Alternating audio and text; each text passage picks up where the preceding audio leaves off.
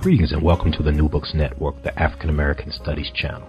I'm your host, James Stansel, and today I have the great pleasure of interviewing Steve Sheinkin, the author of the Port Chicago 50, Disaster, Mutiny, and the Fight for Civil Rights. I think you're going to enjoy this interview because this is a part of history that you don't really hear that much about, and Steve does a really good job in presenting it to the audience. Enjoy.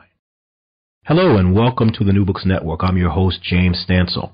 And I have the great pleasure today on the New Books in African American Studies channel to be talking with the author of the Port Chicago 50, Disaster, Mutiny, and the Fight for Civil Rights, live from New York, Saratoga, New York, right? Yeah, that's right. Steve Sheinkin. How you doing today, yes. Steve?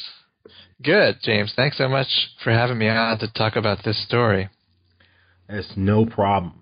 Saratoga Springs, New York. And your book is published by Roaring Brook Press. Correct. Roaring Brook.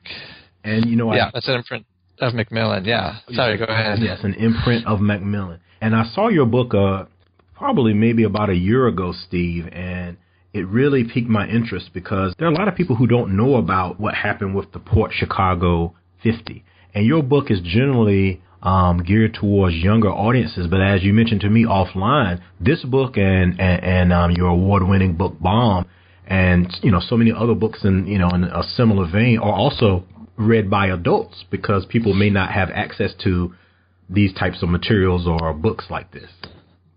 Yeah, that's happening more and more in fiction as well. I mean, how many adults do you know who read Harry Potter? Just to give the most obvious example. That's the Hunger Games. I think some of the best writings being done, in young adult. And so I like to think that goes for nonfiction too. And in some cases, you're right. It's not just that this is a shorter version of a story that's out there. Right. There just isn't much written about this Port Chicago story. Absolutely, right. And, I can tell you, in talking with Steve and doing research and becoming more and more familiar with his book, that yes, his book definitely, as a young adult nonfiction book, is definitely of the quality that adults should read it and be involved with it as well. So I can definitely vouch for and endorse you there, Steve. This is an excellent Well, thank book. you. That's nice. And so before we get into some of the details about the book, Steve, if you don't mind, can you maybe share with our audience some information about your background and your motivation or interest in this subject? Well, I'll start a little bit farther back in time, as I do when I visit schools a lot, and I'll always start with a picture of me and my brother, when we were about 12 and 10, respectively. I'm 2 years older, and we decided we were going to be filmmakers together. We had great hair, too, which was the real reason. Giant hair. But, we wanted to make... When we weren't fighting, we were planning to be famous brother filmmakers together. And that went on for our whole adolescence. We used to make little comedy sketches that we would videotape. And then after college, we lived together in Austin. We moved to Austin and said, we're going to make movies.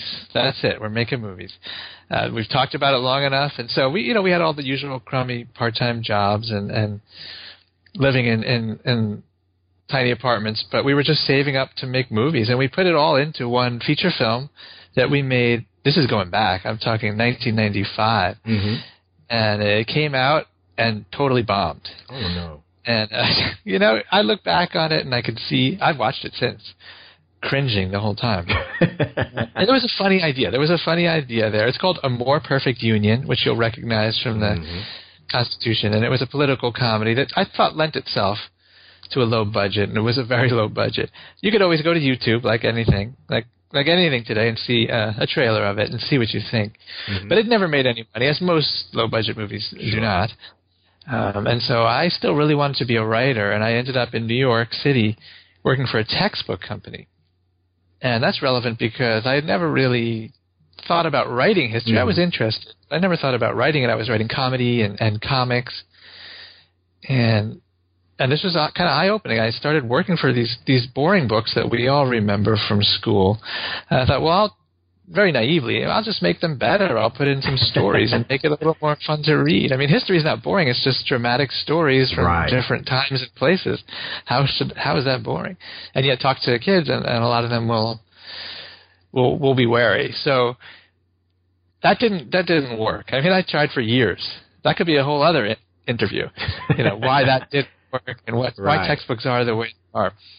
But I started collecting stories that I thought would actually appeal to teenagers and middle schoolers. And so I started my own career. I'm making it sound easy. It took 10 years to make that transition. But eventually I just started writing books that I thought kids would actually want to read, but that still told them these stories that we think they need to know to be educated citizens. Mm-hmm. And that included all kinds of things. But I'll bring it around to the Port Chicago story because I was researching a book called Bomb, and that was about it was my attempt to write a spy thriller. I love spy thrillers as a reader, and I thought I want to do that. Maybe I can do that as a young adult nonfiction book. Mm-hmm. And the perfect subject was World War II, the Manhattan Project, and the spies that managed to steal the secrets out of the Manhattan Project. Mm-hmm. And so that became the subject of that book. So I was researching that, and here's where my wife's brother, Eric, comes into the story. He loves crazy conspiracy theories, and he loves to spout them. It's entertaining. I like it, too. And It drives his dad crazy, which I also like because it's just funny. So we were at family gathering, and he said, "Oh, you're studying Manhattan Project. You know when the first atomic bomb was tested, don't you?" And I just fell right for the trap. I said, "Yeah, of course. They tested it in New Mexico in 1945 in the desert." And he said, "No, that's what they want you to think. It was really at this place called Port Chicago, California, in the summer of 1944, a year before any of us suckers thought that the bomb was even ready." And, he went on to tell me the website he had found this on. And there is a very small, I won't call them a community, but there are some people out there who, you can even, this is even on Wikipedia, if you look at the Port Chicago story, there'll be a little passage about nuclear bomb theory. But I didn't even know about anything to do with Port Chicago. Sure. It turns out it's in the Bay Area of California. I was starting from that, not even knowing where it was. And I realized, quickly reading it, okay, there was this huge explosion at this naval base in the summer of 1944. Some people think it was a nuclear bomb that was tested. This is really a kind of a fringe conspiracy theory. That's not what happened. But as I started to read the history, which I never would have done if he hadn't made this offhand remark, I said, this is really a civil rights story and a very, very little known one. And we'll get into more of the details of what happened, but this is not a story. As someone who had spent the last 15 years researching American history for these textbooks, it's just not something I'd ever come across. And you're right. I mean, I went through American history, and we talked about this a little earlier offline. And it wasn't until I found the book in a book liquidation place that had a passage about Port Chicago that I actually learned or knew anything about it. So it's certainly something that I think young people should know about. And it's there's some controversies to it. Like you said, there's some civil rights aspects to it, and it's something that relates to other tragedies and incidents and even things that go on in today's world. Absolutely, I think. Definitely, yeah. And so that's an interesting story how you actually got into this Port Chicago thing here. I mean, like I said, it's really a great book, and I'm hoping that adults as well as young people. And that's something that really they could share. I mean, they could share, this reading and this story. Yes. But before we get into again, more of the details of it, can you maybe talk with us about how you conducted your research to write this book, and how long a process did it take for you? It was a unique research process. The process for my books usually takes a year or more, but this was different because, of course, there's endless sources on World War II, but this story specifically, not so much. And it was pretty, didn't take long to run out of things to read specifically on this instant, this explosion at Port Chicago, which if you talk to, there's still some people around from World War II, and if you talk to them, they'll remember it vaguely. Oh yeah, something happened. But they remember the explosion because it was a huge accident that killed over 300 young men. And so, of course, it was news for a little while. But this is the summer of 44, D-Day, everything's going on. So it wasn't a big story. Again, it just kind of drifted out of the out of the papers. Mm-hmm. So there wasn't much to find, but the one thing, and this is very important, that anyone will find when they search, is a book by Robert Allen called The Port Chicago Mutiny. And I have to tell Robert's story. He's really, he is the hero, not of the story, but of keeping the story alive. Okay. Because his story is amazing. He was a grad student at Berkeley in the 70s. When he came, he had the same experience you and I had. He came across the story in a random way. It was an NAACP pamphlet that he found about this. And he said, what is this? Here I am studying, becoming a PhD in African-American studies, and I don't even know what this is, what this story is. And it's not in any of my textbooks. And so he started researching, and there was really nothing. This is way before the Internet. I love telling kids that, people used to research before the Internet. And so he had to do real old-school gumshoe detective work. And he quickly realized that there had been a trial, that in brief, that what happened was there was this huge explosion, and we're going to get into the racism and segregation at the base. But after this explosion, many of the men refused to go back to work under these same conditions and were charged with mutiny, and they were tried for mutiny. So Robert was able to find, using the Freedom of Information Act, because it's not out there anywhere in a published form, he got the transcripts of the trial. And he said, I'm gonna track these guys down. I mean, many of them, most of them will still be around. It's the 1970s, but all he had were the names.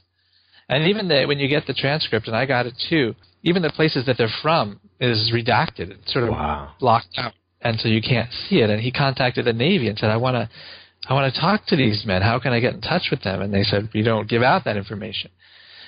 So imagine that. I mean, no Internet. All you have are names, common names in many cases. You don't know even what city to start with. He was looking in phone books and making calls. It was ridiculous. There's no way he could find them. But he was so determined that what he did was he just kept contacting the Navy. And then one day a clerk there, someone in the office in Washington, I think kind of went off script, maybe felt sympathetic to what Robert was doing. But he said, okay, here's what I'll do for you, and I'm probably not supposed to do it. Just write letters to anyone you want to contact. Write letters to them. Tell me their names and write the letter. I will forward those letters to the people that I have. If they want to get back in touch with you, that's up to them. And that was the turning point. And then he started getting letters. He ended up getting dozens of them. And then buying a bus pass, $100, which was every penny he had in the world, on a Greyhound bus. One of those See America passes, unlimited, and he's in Oakland now, and he's got it. All these guys are in New York City, they're in the South. So I said, all right, $100, I guess I'll just live on the bus. And he did for months, and he went around the country. He had an old school tape recorder and just interviewed them and did oral histories, which translated to thousands of pages of oral histories with these young men whose story had never been told. They certainly did not get a chance to tell their story in the transcripts of the trial. And so if he hadn't done this story would be gone. I mean, from the point of view of the men who matter, the ones who were there. Who were directly involved. We have the official version, but it's very incomplete. So he did this, and he very, very generously shared those notes with me. Awesome. He recently retired from just a beloved professor of African American studies at Berkeley for decades, and recently retired, but he has all this stuff. And he was very generous about introducing me to the few survivors who are out there, but families who are out there still working on the story, still working passionately to exonerate these men who were convicted of mutiny and lived their entire lives as mutineers. A tremendous handicap in life. And we consider them heroes.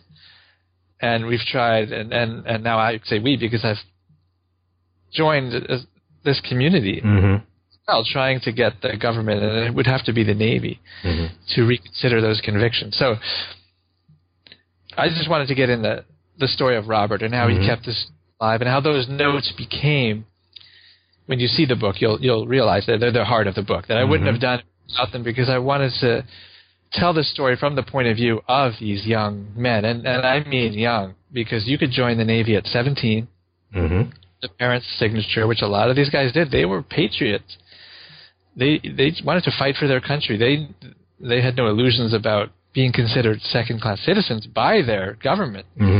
They still wanted to fight for their country, and so they were really young, which I think is relevant to this story because of the life or death decisions they had to make as teenagers. Wow.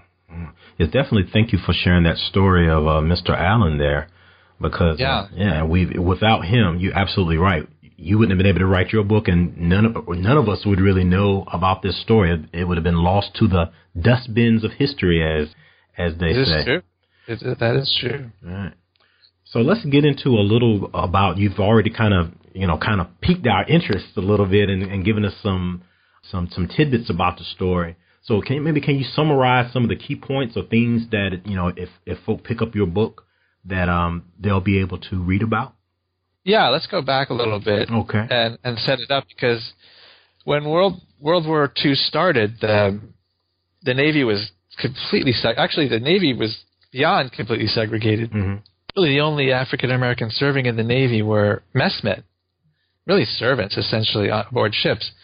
And I started he's not a character in the story, but Dory Miller, who became a famous sailor because of his heroism at Pearl Harbor, was a messman. But when the attack began, he jumped on a gun and started shooting and became a hero and was given awards and accolades, but he was still a messman. That was the only job open to African-American sailors. And as a compromise, I want to put that in air quotes, compromise, at the start of the war, President Roosevelt said, all right, well, we're going to allow black sailors to be actual sailors, not just messmen. And that was the concession to civil rights leaders who were pressuring the government, but the concession to Southerners in Congress, well, not just Southerners, to people who supported the status quo, was, but they're not going to be able to serve on ships.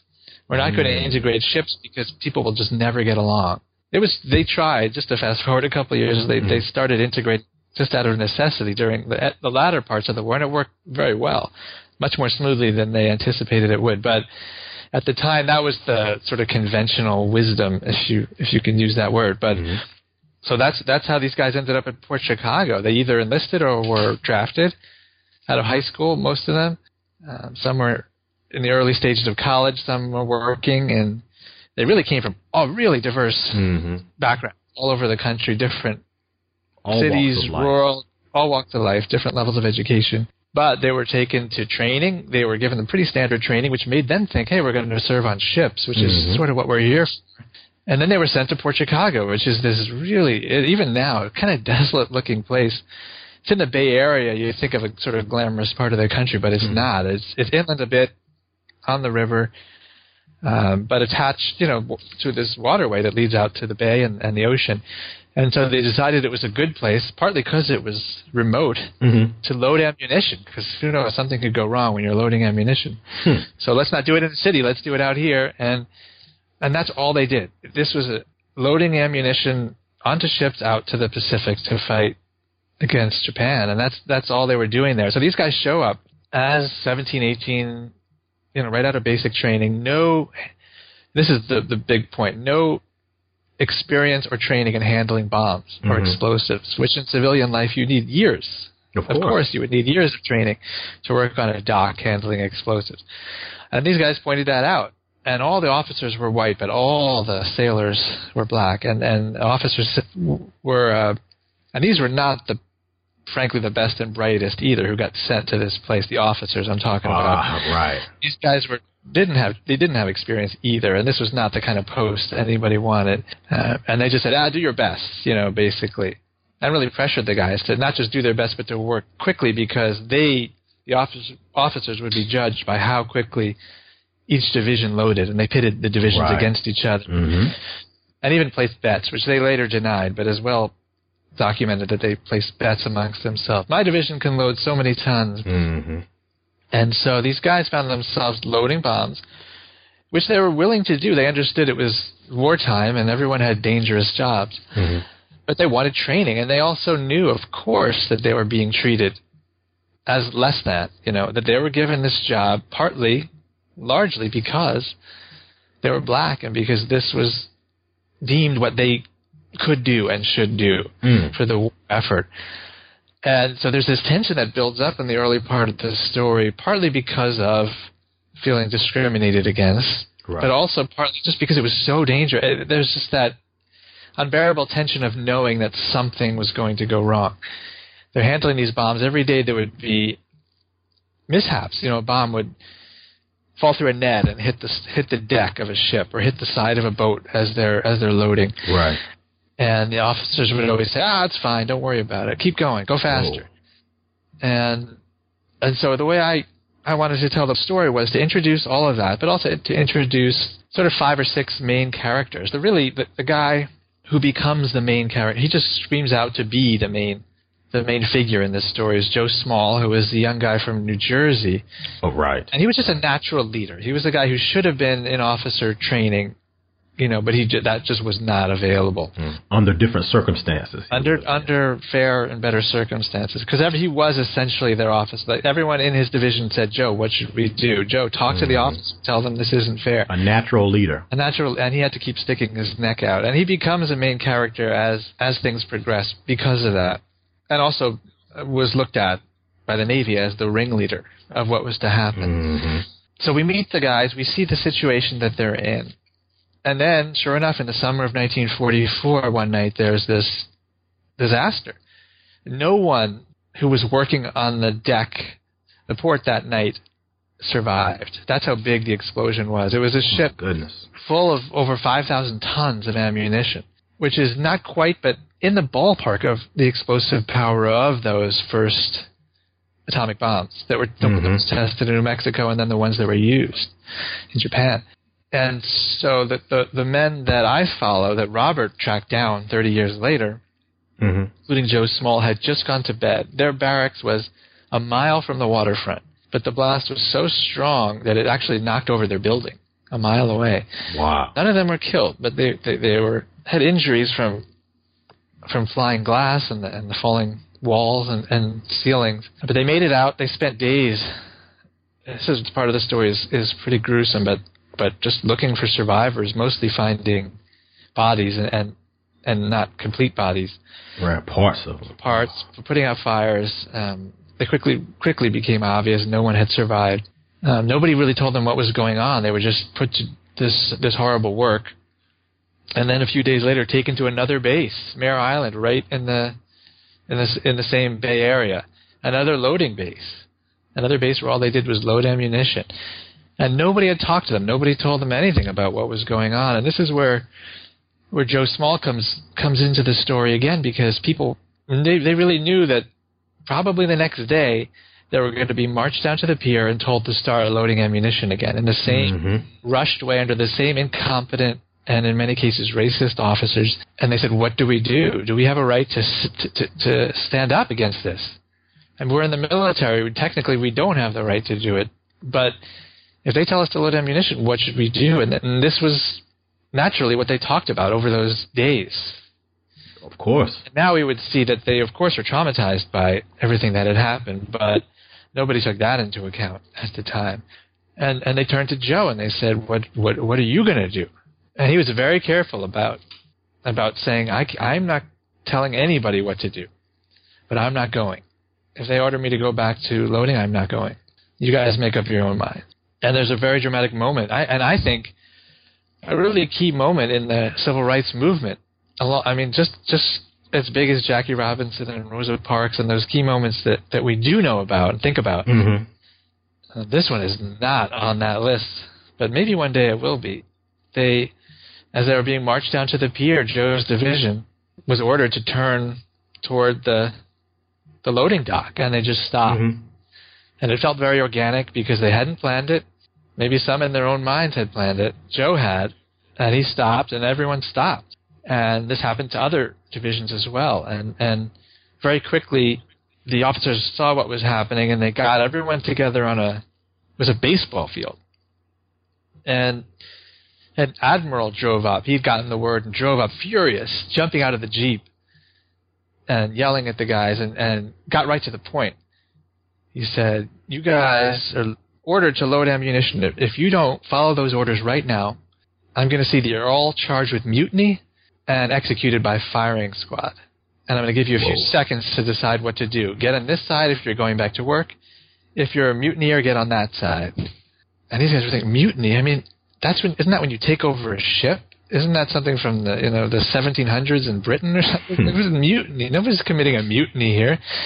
We're just saying we want maybe to change these conditions, make them we want training. That was their biggest thing. We want training. So they had a few seconds, and that's again where the age I think comes into it. If kids, you taught. I mean, these are not grown ups.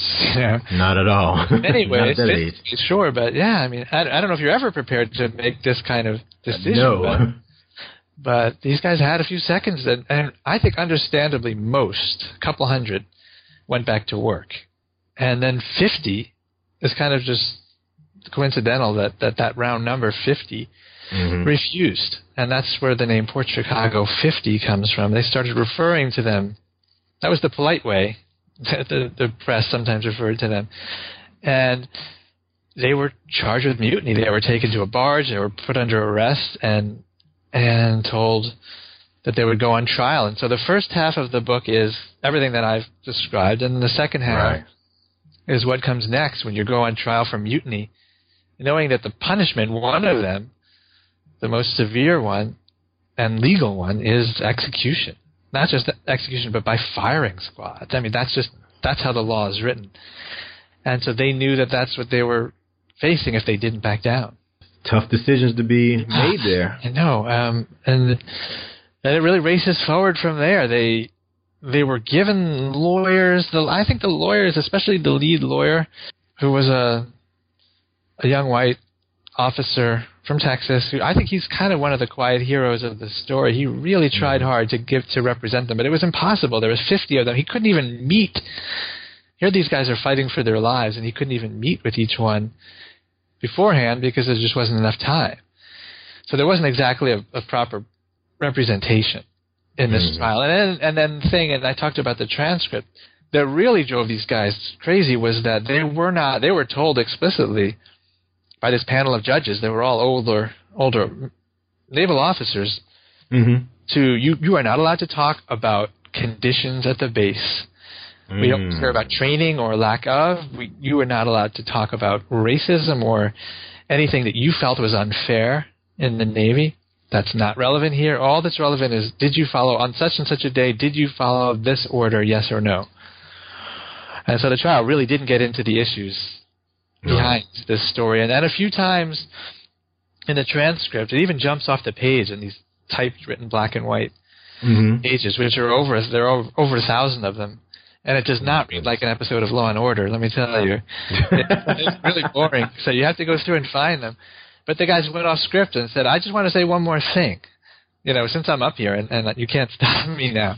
And they would enlighten us about some of the things that were going on the base. But where Thurgood Marshall comes into the story, and that's great. As a storyteller and someone who wants to teach history, it's great to have that kind of name come into the story. Yeah, become a part of your story. But we didn't know who he was in 1940. Well, he was starting to make a name for himself as a civil rights lawyer in New York City, and he would travel around the country doing incredibly daring things, like representing clients in the South and sleeping in his car because he couldn't stay, wasn't allowed to stay in any hotels. And he heard about this story and decided to come out. He asked permission, and the Navy granted him permission to sit in on the court-martial.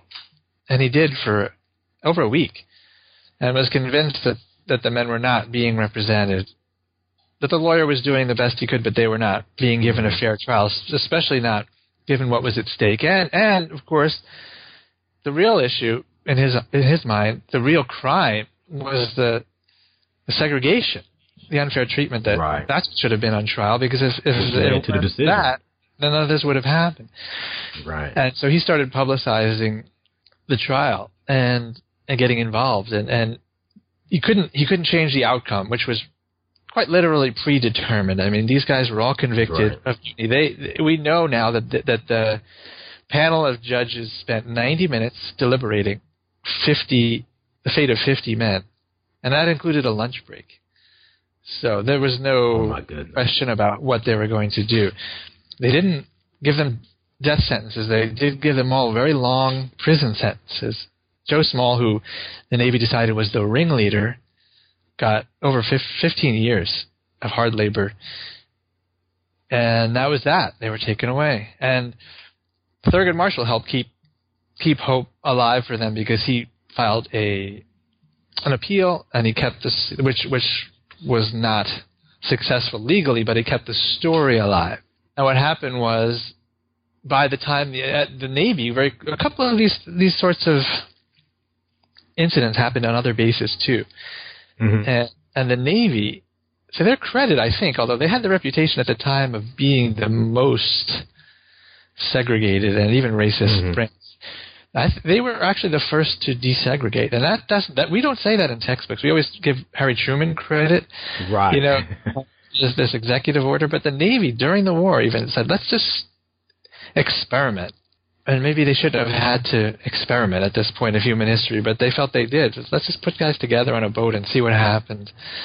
And it worked pretty well. And they decided to completely desegregate. And they did before. They were in the process of doing it before Truman's executive order.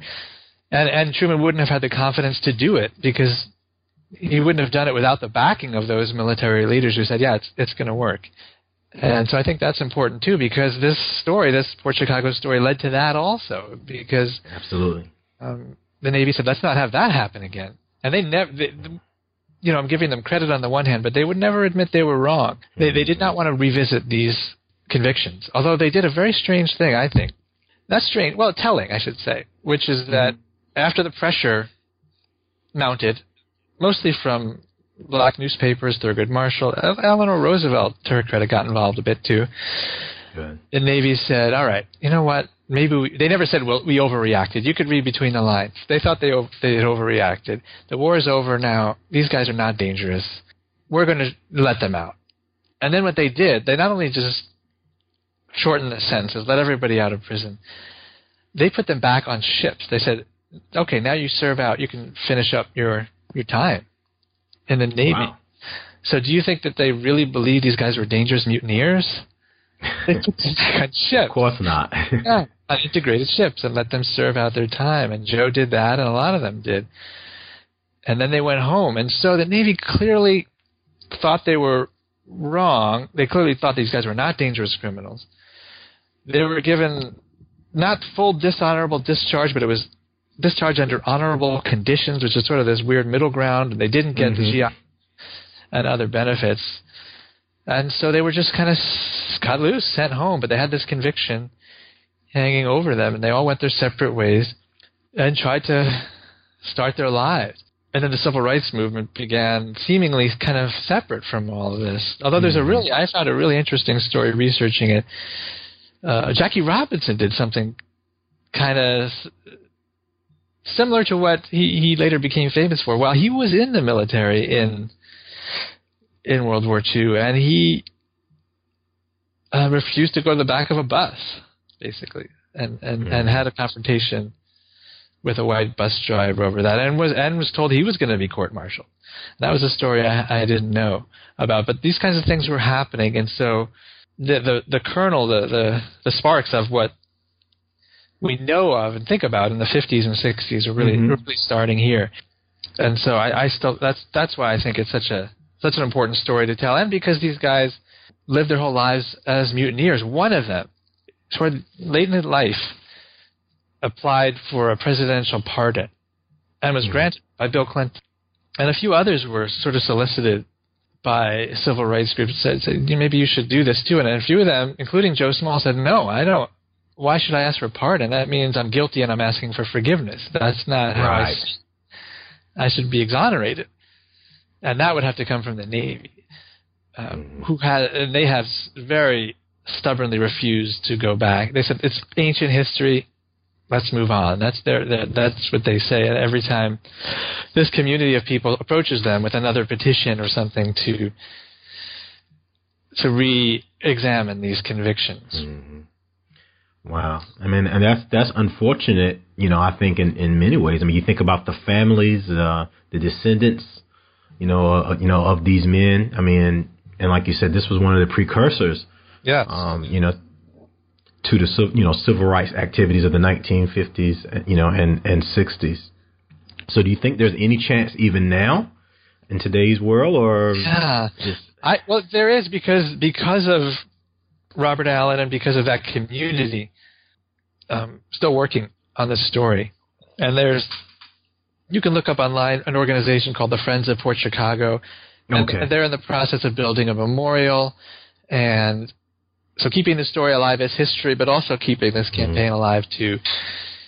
I think it will happen. I actually do. I don't know how long it will take. I was more hopeful about a lot of things a year ago than I am now, especially as regards the president. And I thought that of course, I signed on. I didn't do anything. I did my little part to try and get this to Barack Obama's attention. And I think it's the kind of thing he would have cared about if he had, amongst a million things he had flowing over his desk.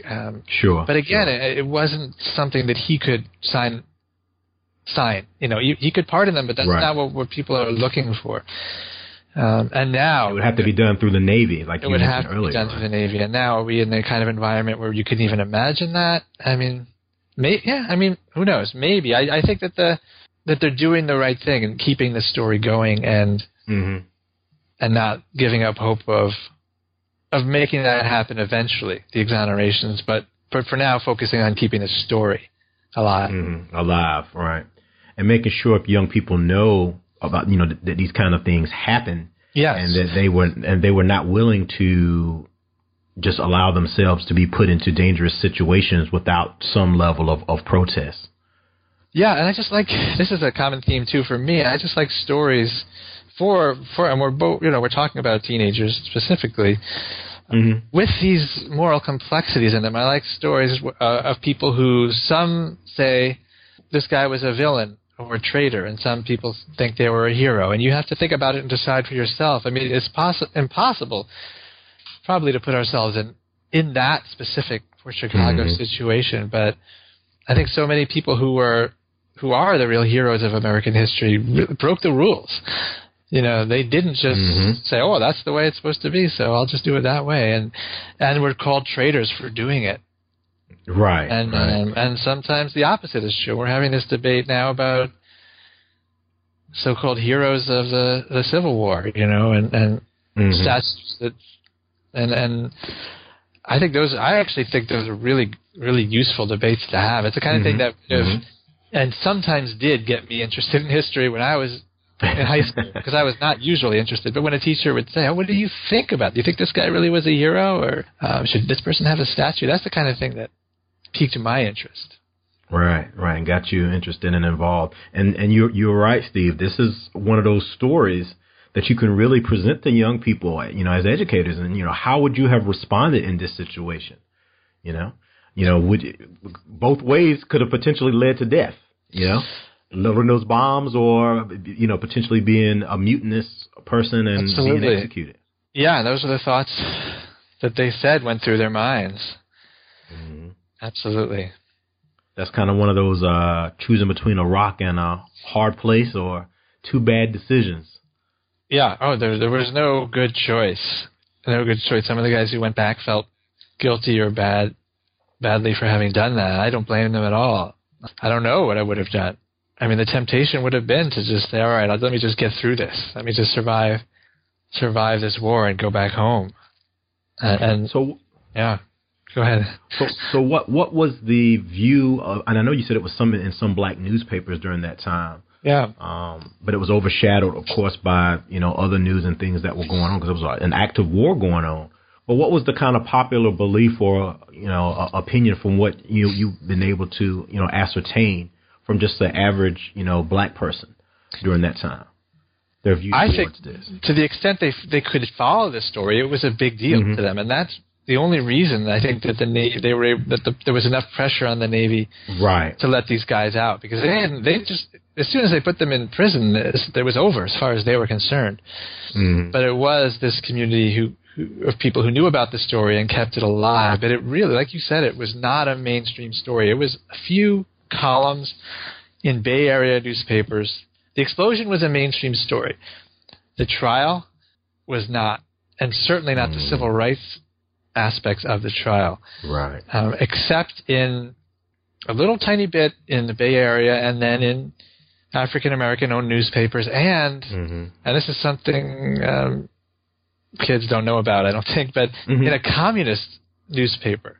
The only paper that sent a reporter to the trial every day was a communist newspaper. And they're the bad guys of history in a lot of the ways we teach it, and sure, and in many real ways. But in this case, the Communist Party they were amongst the only ones talking about civil rights in America in the 1940s. And so I thought that was really interesting because it was such a useful source to have somebody who was there every day. But this was the only paper that thought it important enough to cover the trial. Right. So it was a useful source during that time. Yeah. Wow. And looking at your book and the earlier book by Mr. Allen, I mean, do you think there would be any interest, or maybe you already have the answer to this, any interest in a movie or some type of visual, presentation? Because you see a lot of these movies about some of these past African-American historical events. Has anyone approached you, or do you know anything about? Yes, yes, briefly. I mean, I have been approached by a few people who say the same thing. Hey, let's make this into a movie, and I'm open-minded about it. It's very easy to say. A lot of people will say this could make a great movie, and sometimes they'll go as far as optioning a story, but they don't really know, can't really get to the next point of actually making it. Right. But I have had a serious interest in this, and I of course, I think it would make a great movie. I actually think even more so than some of my other books, because it's quite a self-contained story. It's not a big sprawling story. These guys show up at the base, they do the work, there's an explosion, there's a trial. You really have a tight timeline to it, and very, very strong characters, and all more drama than you could ever want. Oh yeah. So, and it is, like you say, a very important and timely story that hasn't been told. So I would love for that to happen. It's funny that I started out trying to make movies and found out that it really wasn't my strong suit, at least not directing. So right. It was not going to be me. I'm going to have to be a consultant. I'm sure Robert would be thrilled to help out, too. And absolutely. So they'd have plenty of people who would want to help make it happen. So your film career may not be over yet, Steve. And that's how life works, isn't it? How you take these twists and turns and things you never expected to come back into play. So let's hope that what you said is true. Yes, I would love to see this, as some type of documentary on PBS, or like you said, as a feature film. I think this would be great. Particularly if you look at the Thurgood Marshall aspect, as someone who kind of comes into the story, with all these other war movies that we've had, and looking at some, as you mentioned, Steve, some of these civil rights issues and things that are coming back in the 21st century. I think this definitely relates a lot to that. Would you think? I think it's totally relevant. We're dealing with all the same issues. And then knowing where it began, I think you would not have a hard time at all showing all the ways this story is not just important to history, but really relevant to what we're still struggling with as a country, still trying to live up to our ideals. And so the book is The Port Chicago 50, Disaster, Mutiny, and the Fight for Civil Rights. And we're here on the New Books Network, the African American Studies channel, with the author of this book, Steve Sheinkin, and the book comes to us from Roaring Brook Press. And Steve comes to us from Saratoga Springs, New York. That's right.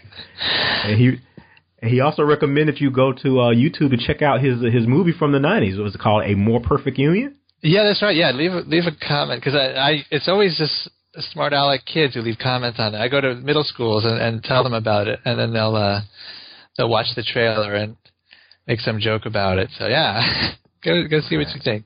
Check it out. And again, I just want to mention that this book is you wrote it initially for young adult audiences, so this could be a great book to share with your children, and to have a discussion about what happened to these men in 1944 during World War II. But as Steve also mentioned, many adults read his books, and there are not as many works about this subject, that are out there, which is one of the reasons why we have him on the New Books Network today, to maybe introduce some of you all to this story, or for some of you who may have heard about it, maybe give you some additional details. And you can learn more about Steve. You can go to our blog page on New Books Network, and you'll see a nice bio, and you could find out some of his other books. He's an award-winning writer. You can see some of his other books, as well as click through and purchase Port Chicago 50 from our partner online bookseller. I'm sure Steve would have no problem with that as well, right? No, that would be fine. Well, Steve, thank you so much for your time today. I don't want to hold you all day here. It's great talking with you, and and hearing your story, and wow, I mean, this is great work that that you have done. And I also want to ask you, what else do you have in the pipeline, Steve, or any books or any projects that you want to share with our audience that you're working on? Sure. Well, thank you, James. This was really, I love talking about this story. This was a particularly thoughtful interview, so I appreciate it. Well, thank you. These are the kind of stories I gravitate toward, these sort of American history stories that don't make the mainstream history books all the time. So my most recent one is called Undefeated, and it's the story of Jim Thorpe, and particularly about his years, this great Native American athlete from Oklahoma, but particularly his years at a place called the Carlisle Indian Industrial School, which is in Carlisle, Pennsylvania. And really it's a sports story, an against all odds story about the students at this terrible school, where they were really just sent there to be stripped from their families and their culture. But they put together a football team. And this was in the early days of American football, when the sport was totally dominant. Look back at the record books of who won the national championships the first 30 years. No exaggeration. There's just 4 schools, and it's not Alabama and Ohio State. It's Ohio State. No, it's not those schools. It's Harvard, Yale, Princeton, and Penn, University of Pennsylvania. That's it. They were called the Big Four, and they totally dominated the world of college football. And so this is the story of how the Carlisle team, this tiny team, when they started, they didn't even have a coach or a field to play on. They said, we're not just going to be a team. We're going to break open the Big Four. We're going to become one of the best teams in the country.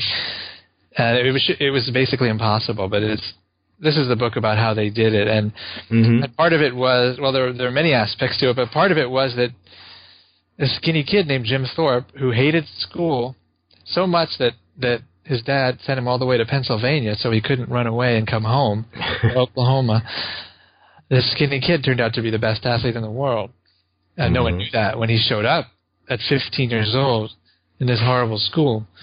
But he joined the track team and then eventually the football team, and just completely rewrote the record books. And this was really the first modern team. They were the first team to use the forward pass effectively. They ran a no-huddle offense. They ran a very modern system of offense that just blew people away. Literally on the field, they would run up the score and did eventually play and beat the best teams in the country. So that was amazing. That's a great story. I mean, it's not always a happy. The sports part of the stories are happy. The other parts less so. And Jim Thorpe's story has more ups and downs than a roller coaster. But that's my most recent book, and that's the one I'm happy to talk about these days when I get asked that question. Just because it's still, even though he was really famous for quite a long time, to high school kids now. Not really. Not so much. I mean, the name's sort of out there, maybe sort of some kind of athlete, some kind of American Indian, but he belongs in any conversation with Michael Jordan or whoever you think is the best athlete in the world in American history. He's right there. Yes, he's definitely one of the best athletes that we know of to ever, as a complete athlete to ever participate in sports in the United States. And there's a college football award called the Jim Thorpe Award that's named after him. So some, football fans may know of him that way. But yes, he's an, outstanding athlete. And so the book is called Undefeated. Undefeated. And it was kind of has a double meaning. This team was just then and now, you really had to go undefeated or nearly to win the national championship, in college football. So they were always trying, and And I'm talking about his years and his peak years at the school in 1911 and 1912. They played by far the hardest schedule in the country. And not only did they just schedule every tough team they could, but they played all those games on the road because they didn't have a stadium. They just had a little practice field. Wow. So imagine that. We know today, I mean, what a strain it is to go on the road and play these get up emotionally for a huge road game and then go on the train and do it again and then again. And so it was a quest, to put it mildly, to try to run the table with this kind of schedule and go unbeaten. But there's a bigger meaning to it too, about just what they overcame in their own lives. The team. And this was not a one-man team. These guys had an incredible collection of athletes on this football team. And it was a diverse group. They really came from all over the place. And just would not accept the limitations that they were given. Wow. So, folk, if you like, what you heard about Port Chicago 50, it sounds like you definitely also want to check out Bomb, which Steve mentioned earlier, but his most recent work, Undefeated, about the Carlisle team that the great Native American athlete Jim Thorpe was a part of. You're right, Steve. You find some great stories to talk about. That one sounds like a movie too. That should be a movie, and that's a better known story, and I'm surprised it's not already. I just think the football action alone. I mean, football was wild. It was. You think it was more violent and actually more dangerous than it is today. Leather helmets, just mass plays where guys would just ram into each other, locking arms. There were more head and neck injuries then, far more than there are now even. But also the way these guys played, the newspapers started calling, they didn't know what they were doing, so they had to come up with new names. They called it whirlwind football because they would run plays so fast, the defense was still trying to figure out what had happened on the play before. And I think that would be really fun on film, really fun, especially for football fans to see where it all came from. So, somebody should do that too, of course. So that's a nice hint from Steve and myself. Anyone who's listening out there who's in Hollywood, definitely Port Chicago 50 consider, but then also Undefeated. We would love to see something on Jim Thorpe there. Wow. And so, is there anything that you're currently working on that you have? Or you? I have some things in the works, but nothing enough, far enough along to share, describe as with as much excitement as I like. Well, that was pretty exciting right there about Jim Thorpe. I get into these stories, you can tell. I mean, you have to, and I love this job. It was. Yeah. When I talk to kids, they say, "So, what do you do homework for a living?" Because it sounds basically my job is just like theirs. I research, I write, I revise. But I love it because I get to live with these stories. And you're a dedicated scholar and writer, and you do good work, Steve Sheinkin. So, I'm so glad we had the opportunity to have you on the New Books Network, the African American Studies channel. And I'm hoping that when you get far enough along, that you have those new projects that you want to share with us, that you'll come back and talk with us again. Yeah, let's do that, definitely. Well, again, thank you so much, Steve, for spending some time with us today on the African American Studies channel of the New Books Network. So thank you so much, Steve, and we'll turn you loose here and let you go. If you could say goodbye to the audience for us. Yes, thank you, James, and thank you to the audience, too. Goodbye for now. Absolutely, and we're definitely going to try to get Steve on the show again once he reveals one of those future projects that he's working on. So on that note, thank you, everyone, for listening. And we look forward to hearing from you and seeing you and all those good things again on the New Books Network, the African American Studies channel. Peace and love. Thank you so much to Steve Sheinkin for spending some time with us today talking about his book, The Port Chicago 50. If you like what we talked about in this interview, you definitely want to check out some of his other works like Bomb. And he mentioned Undefeated, his book about the Carlisle School and the Native American legend, the great athlete Jim Thorpe.